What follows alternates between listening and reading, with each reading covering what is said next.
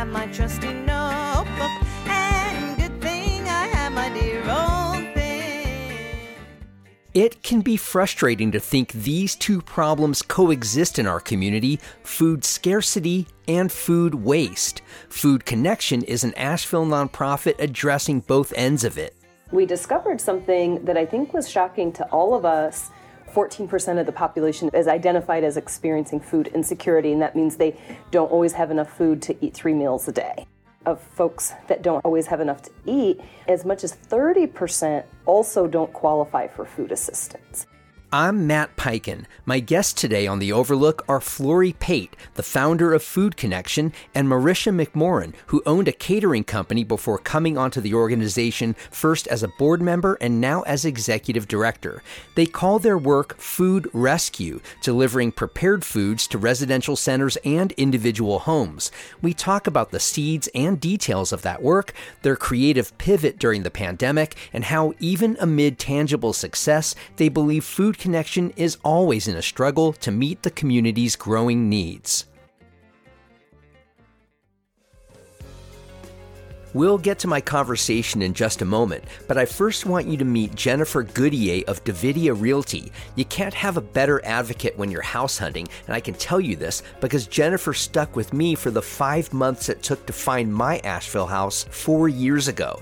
Jennifer is known to go the extra mile and the extra crawl space to save her clients time and money.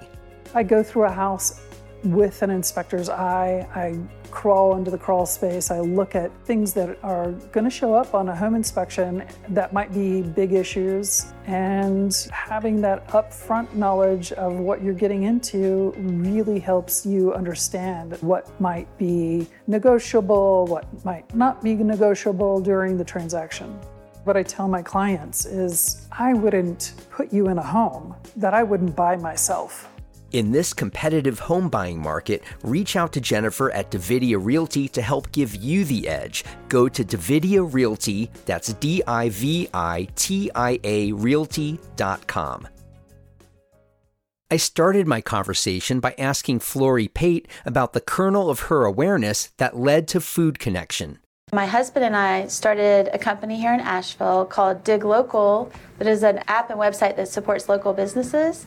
So we were meeting with Pax Tavern about their Dig Local account, and they just happened to complain that they had a private event space upstairs and that they were going to be throwing away so much unserved food, literally untouched trays of food that would just not even make it out to the party during the holidays, and just asked what Dig Local could do about it. So I can imagine when you hear something like that, most people would think, oh, that's awful. That shouldn't be. It's another to do something about it, let alone have something that's going to then define your life at least 10 years forward. So when you heard that information, did you think right away, I want to do something about this? Or did the notion of doing something about it just happen to you? That's interesting.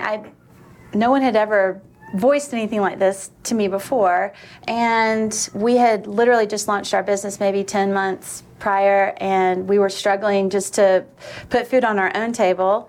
But the question, I couldn't get it out of my brain, like knowing that the rate of food insecurity in the Asheville area is staggering, and that the same food that people travel from faraway places to enjoy and eat was ending up in the trash without ever even making it to someone's plate, made no sense. So we were working out of our home at the time, and we drove up Merriman Avenue past my church, Grace Covenant Presbyterian Church. You might know it as the church beside the McDonald's with a huge community garden. And I called my friend who manages the garden, and I just said, there's this strange problem happening, and I have a feeling that Pax isn't the only place where food is being discarded.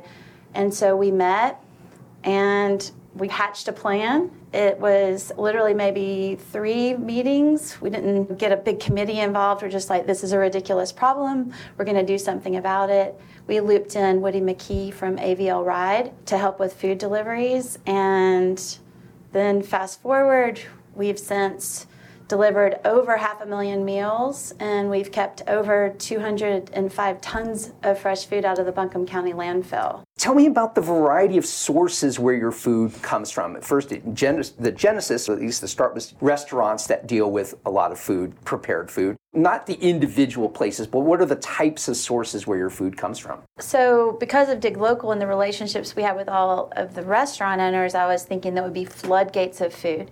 But when I approached the restaurants and said, it's really a quantity to feed 18 to 20 people or more, and they looked at me and they said, if we have that much leftover food at the end of the night, we're going to go out of business. So it's really not the restaurants, as you might think. So it is catering, weddings, conferences, retirement centers, and it's people that are serving perhaps a buffet line or a catered event where people are paying $100 a head, and the worst thing that could happen is you run out of food. So people prepare more than they could possibly serve just for that extra protection. What was happening in this realm before the genesis of Food Connection? Was anybody addressing food waste? And if not, were there models elsewhere? Or did you just feel it through one conversation at a time? Because I haven't really worked in the food industry, we had to do some research. And then we found the Bill Emerson Act that was put in place in 1996. Bill Emerson was a senator that just deeply cared about the issues of hunger among Americans and food waste. The original one says basically if you're operating in good faith, the food you're donating is safe, then it frees you of liability if it's donated to a nonprofit. So you mentioned the Bill Emerson Food Donation Act. Yes. Was there a general belief among the sources of this food waste, if this food isn't used, it has to go to waste? Yeah, Marisha, explain this. Yeah, so I met Flori because I was, at the time, operations manager for Celine & Company Catering, who was a big event production catering company in Asheville, and we would always share leftover food with the staff, and then we would throw the rest away. And I, contrary to Flori, have a lifelong background in history in food service and grew up in a family restaurant, and then in Asheville, between my professional career spouts, like most professionals, worked in and out of the food service industry as well. So when I got that call from Flori, I think it was the second call after Peck's Tavern, and she called to talk about Dig Local. Do you ever have food that's left over? And we said we do, and she said if you had a way to donate it to folks in need, would you do it? And it was just like a light bulb and this game changer. And she told us about the Bill Emerson Good Samaritan Food Donation Act and liability protection, which was the only hesitation to ever do that. It's just a misconception. Or a lack of education. And so we came on as the second food donor partner at the very beginning of 2015. The exciting thing that has just passed as of January 5th of this year is the Food Donation Improvement Act, which a group of us from Food Connection actually went to D.C. in July and lobbied for this. And it's a game changer because despite the Bill Emerson law that's been in place for a few decades, some people still wouldn't donate because what does it mean, good faith? And what exactly can I donate as a big corporation? Even the Super Bowl a few nights ago, they ran with the Food Donation Improvement Act and donated just tons, literal tons and tons of food. Now, you said this new version of the act is a game changer. Yes. What's new about this new version, Marisha? Yeah, so the Food Donation Improvement Act is doing a couple of things. The original Bill Emerson Act limited food donation liability protection if a business were to donate to a nonprofit. Now, the Food Donation Improvement Act will allow for businesses to directly donate to individuals, which is great. And some folks will have asked us since this passage, what if this puts you, Food Connection, out of business? We're never concerned about that because if no food was ever wasted and nobody was hungry and Food Connection didn't have a job, we would feel like that's a win. I feel personally like the donation directly to individuals will really be beneficial and come into play in less densely populated areas. As Flori had mentioned, there are food rescue organizations in, I would say, most big cities across the United States in some form or fashion.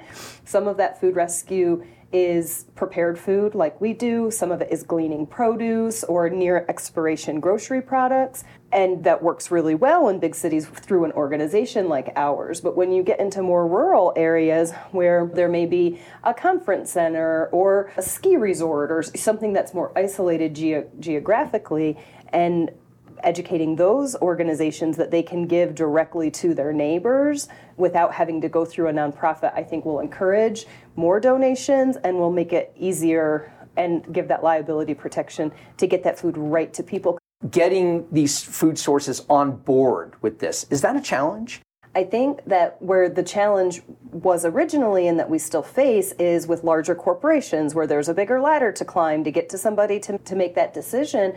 But some of our biggest food donors are UNCA and the Omni Grove Park Inn, looking to them and saying these are really established, credible organizations, and Omni is a huge corporation and they are donating and you should be too. And so I feel like that helps to give some confidence in our food donors that yes, it's okay, and then yes, it's worth it, especially when we're able to paint the picture of what decreasing that food waste going into the landfill does to the environment and the impact that it makes on the folks living right in our communities who receive that food. Now, as you started attracting and getting these food sources on board, did you have a capacity issue? Like, how are we going to get all this food? Who's going to pick it up? So originally, that was the beauty of the partnership with AVL Ride, because PACs may have their food at 10 or 11 at night, and you didn't want to be under the covers dozing off.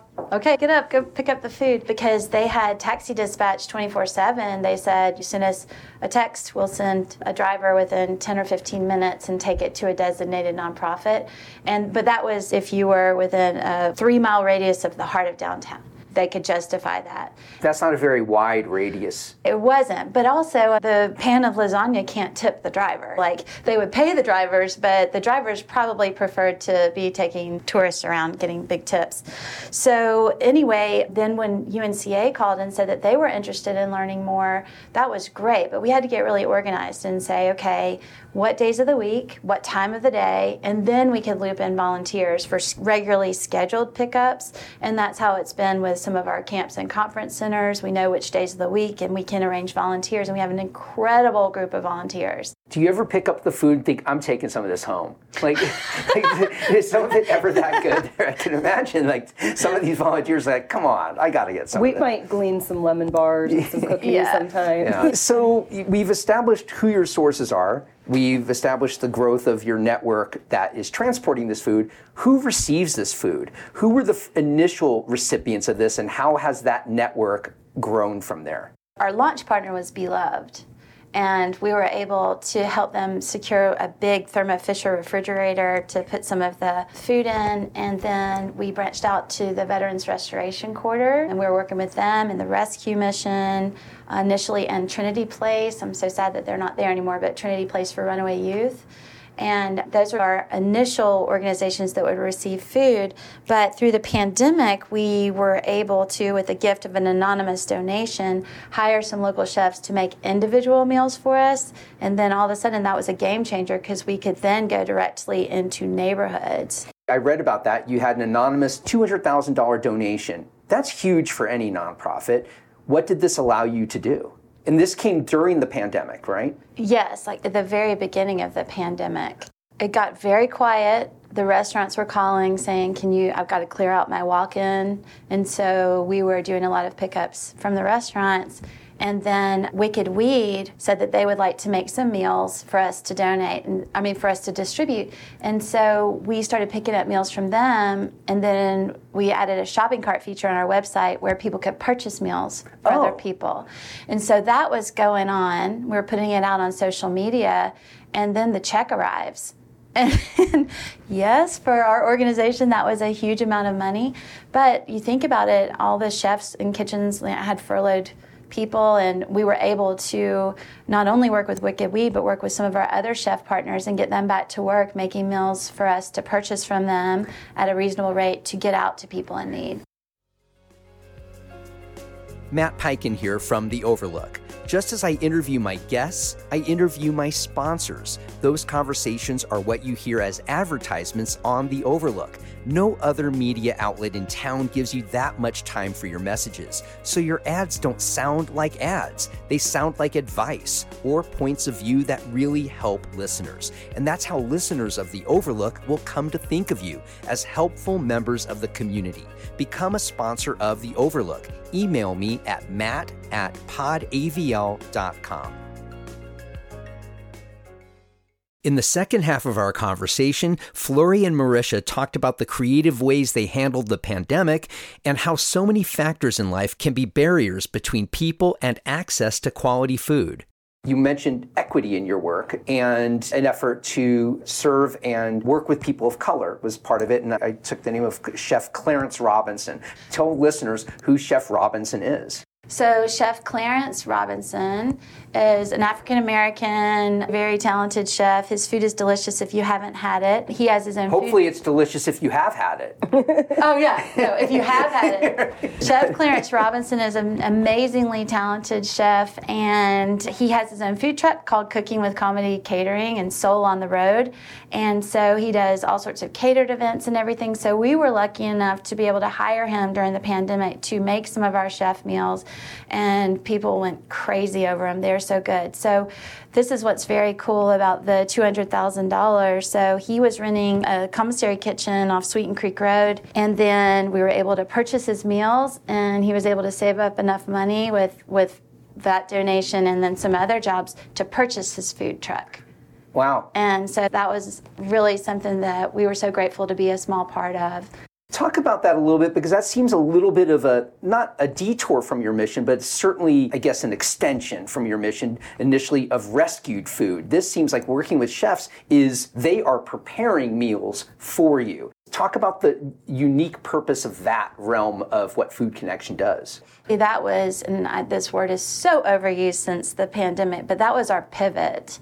And that was us thinking on our feet when our phone's ringing off the hook from people that are used to getting our food saying, we really need food, times are scary, things are dire, and we couldn't just sit back. And we had to think outside the box of our normal rescuing food because all the events had closed. Like, we were still rescuing a tiny bit of food, but nothing like we were before. So we had to do something. So was this the something, was it both to put individual chefs and kitchens to work that weren't working and deliver meals to individuals in a way that you weren't serving before? It sounds like before you were serving rescue centers, rescue ministries, and veterans' homes, things like that. Was this the first effort that Food Connection made to serve individual people in individual homes? We had started our operation going directly into some communities in Swannanoa and taking them meals. But what this allowed us to do is to do a free curbside drive-through for everybody. So we started one really quickly when the pandemic had started, the Service Industry Heroes curbside drive-through. All of the industry workers that were immediately laid off with no benefits, nothing, or no unemployment yet, they could come through and get as many meals as they wanted. And then we also started our Swannanoa drive-through, which is still going on today. It's like almost 3 years old. Every Saturday, where we are let anybody come up and we give them as many individual meals as they want to heat and serve. So as we're writing grants and partnering with other agencies to figure out who needs this food and where is the need the greatest, we discovered something that I think was shocking to all of us. 14% of the population is identified as experiencing food insecurity, and that means they don't always have enough food to eat 3 meals a day for their entire family. Of that population of folks that don't always have enough to eat, as much as 30% also don't qualify for food assistance. So many working families and seniors living on fixed incomes as well don't have enough to eat, and they're having to make difficult decisions every week. Do I buy medication? Do I buy food? Do I pay my rent? Do I pay my electricity? Or do I buy a quality of food that is nutritious? Or am I scaling back to something that's more affordable that may not be as nutritious? That's astounding. You mentioned a statistic. You said 14% of people in this region are food insecure, and you said of that, 30% don't qualify for assistance. How is that possible? How are they food insecure and yet don't qualify for assistance? So federal food assistance is measured on a national income level, and as we know, the cost of living in the city limits of Asheville or Buncombe County is a lot higher than somebody who may be living in rural Kansas. So food insecurity doesn't know what town you're living in. The 30% of that 14% that don't qualify, they don't qualify because they don't meet a certain federal standard, and that also isn't taking into account where you live. That's correct. And then also people have life circumstance that we don't know about. So you may be a single earner without children, and you may have a $70,000 a year income, but then you may have just lost your job, or you may have not had good health insurance and suffered a major medical setback that has drained your reserves. And so we see a lot of folks that come to us for many different reasons. And one thing that makes Food Connection unique, because of these things that we know and the regulations and how they don't always seem fair and just because they are a regulation that's put on paper and doesn't have that human connection, that Food Connection serves everybody with no questions asked. So if you come to one of our distributions and you're in a nice suit and you may be driving a nice car, we will still happily give you meals as an equitable sharing of meals, just the same as anybody who comes to us. And what we have seen several times over the last few years is that we'll have seniors come that have cancer and they're going through chemo treatment. And so they may not be of retirement age, or they may not be homebound and get Meals on Wheels. They may actually even have the money to buy healthy food, but they don't have the energy to cook it.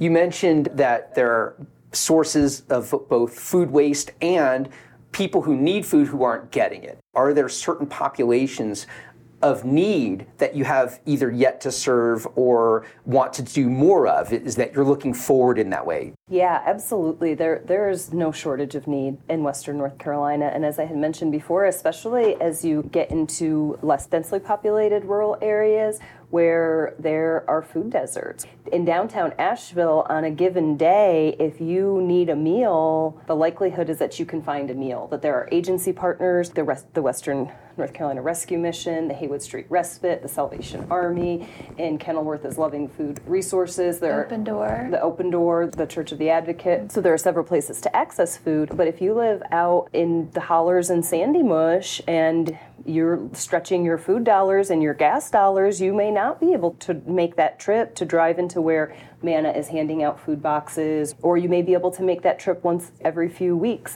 So supermarkets, you've got Ingles, Whole Foods, Fresh Market, they have a number of prepared foods. Are you getting cooperation from grocery stores and supermarkets? There are some grocery stores right here in Asheville that donate to other nonprofits that they go and pick up, and that's great. We don't feel like we're competitive in that way. As a matter of fact, some of those same nonprofits will call us and say, we got too much from this source, and then can you take some? Or we'll say, can you take some of this? Or so that we're very cooperative in that fashion. I don't want to give the impression that none of these grocery stores that you mentioned donate food. Oh, so they do, it's just that they haven't made a connection with Food Connection. We're not currently rescuing prepared food from any grocery stores, although we're working on nurturing those relationships. A good example is Starbucks. Starbucks in their franchise, now this is excluding the Starbucks that are inside Ingles stores because those are owned by Ingles or operated by Ingles. But the independent stores like on Charlotte Street and on Patton Avenue, the corporate policy, each individual store can choose, it's called their food sharing program. So they choose the nonprofit that they can share food with. So currently we're rescuing food a couple of times a week, the prepared sandwiches and pastries and things from Charlotte Street. And then we know that there are other organizations that are rescuing food from the other stores in and around Asheville. So when we're speaking about other organizations that rescue food, 12 Baskets comes to mind, and they operate in West Asheville, and they have a space where they give out food to the community that comes. They have a little bit of a pantry, and they give out prepared meals too. And so they rescue food and get donated food from a few restaurants and a few grocery stores to serve their clients, where I think that a fine line or distinguishing factor between Food Connection will rescue food from anyone to prevent it from going into the landfill, and we will find a home for it and find somebody in need to enjoy that food, whether it's an agency partner or directly into neighborhoods. Or even we take food to 12 Baskets. Or we take food to 12 Baskets. But some of the organizations like 12 Baskets will have that connection with a Starbucks or with a restaurant or with a Fresh Market and get that food, and they just serve it to the folks who come to them. It seems like you need a certain volume of food to come in. Is that a delicate balance? I think it's always been this little fine dance. Sometimes we'll find ourselves with too much, and then you're just freaking out because you don't want to have to discard anything. But then on the other hand, we might have a new organization call us and say, hey, would you be able to bring meals? So I feel like we're doing a pretty good job in this area, but we know, like right now in Henderson County and Highlands, North Carolina, like there's so much food being thrown away, and there's so many people in need in those areas too. So that's what I've always thought about, just if you can disrupt some of these wasteful practices and make the connections with people who need food, we really would love to scale this model throughout Western North Carolina. Good thing I have my trusty notebook, and good thing I have my dear old pen. I want to thank Flori, Pate, and Marisha MacMorran of Food Connection for today's conversation. If you want to comment about this or any other episode of The Overlook, even an idea for a future episode, leave a voice message. The number to call is 984-278-7301. You just might hear yourself on a future episode of The Overlook. The Asheville band The Resonant Rogues is allowing me to use their Maker's Song as the theme music of The Overlook. The Overlook is a production of Podcast Asheville. New episodes are online 6 a.m. every Monday through Friday. Please follow for free on your favorite podcasting app. I'm Matt Peiken, and I'll see you on the next episode of The Overlook.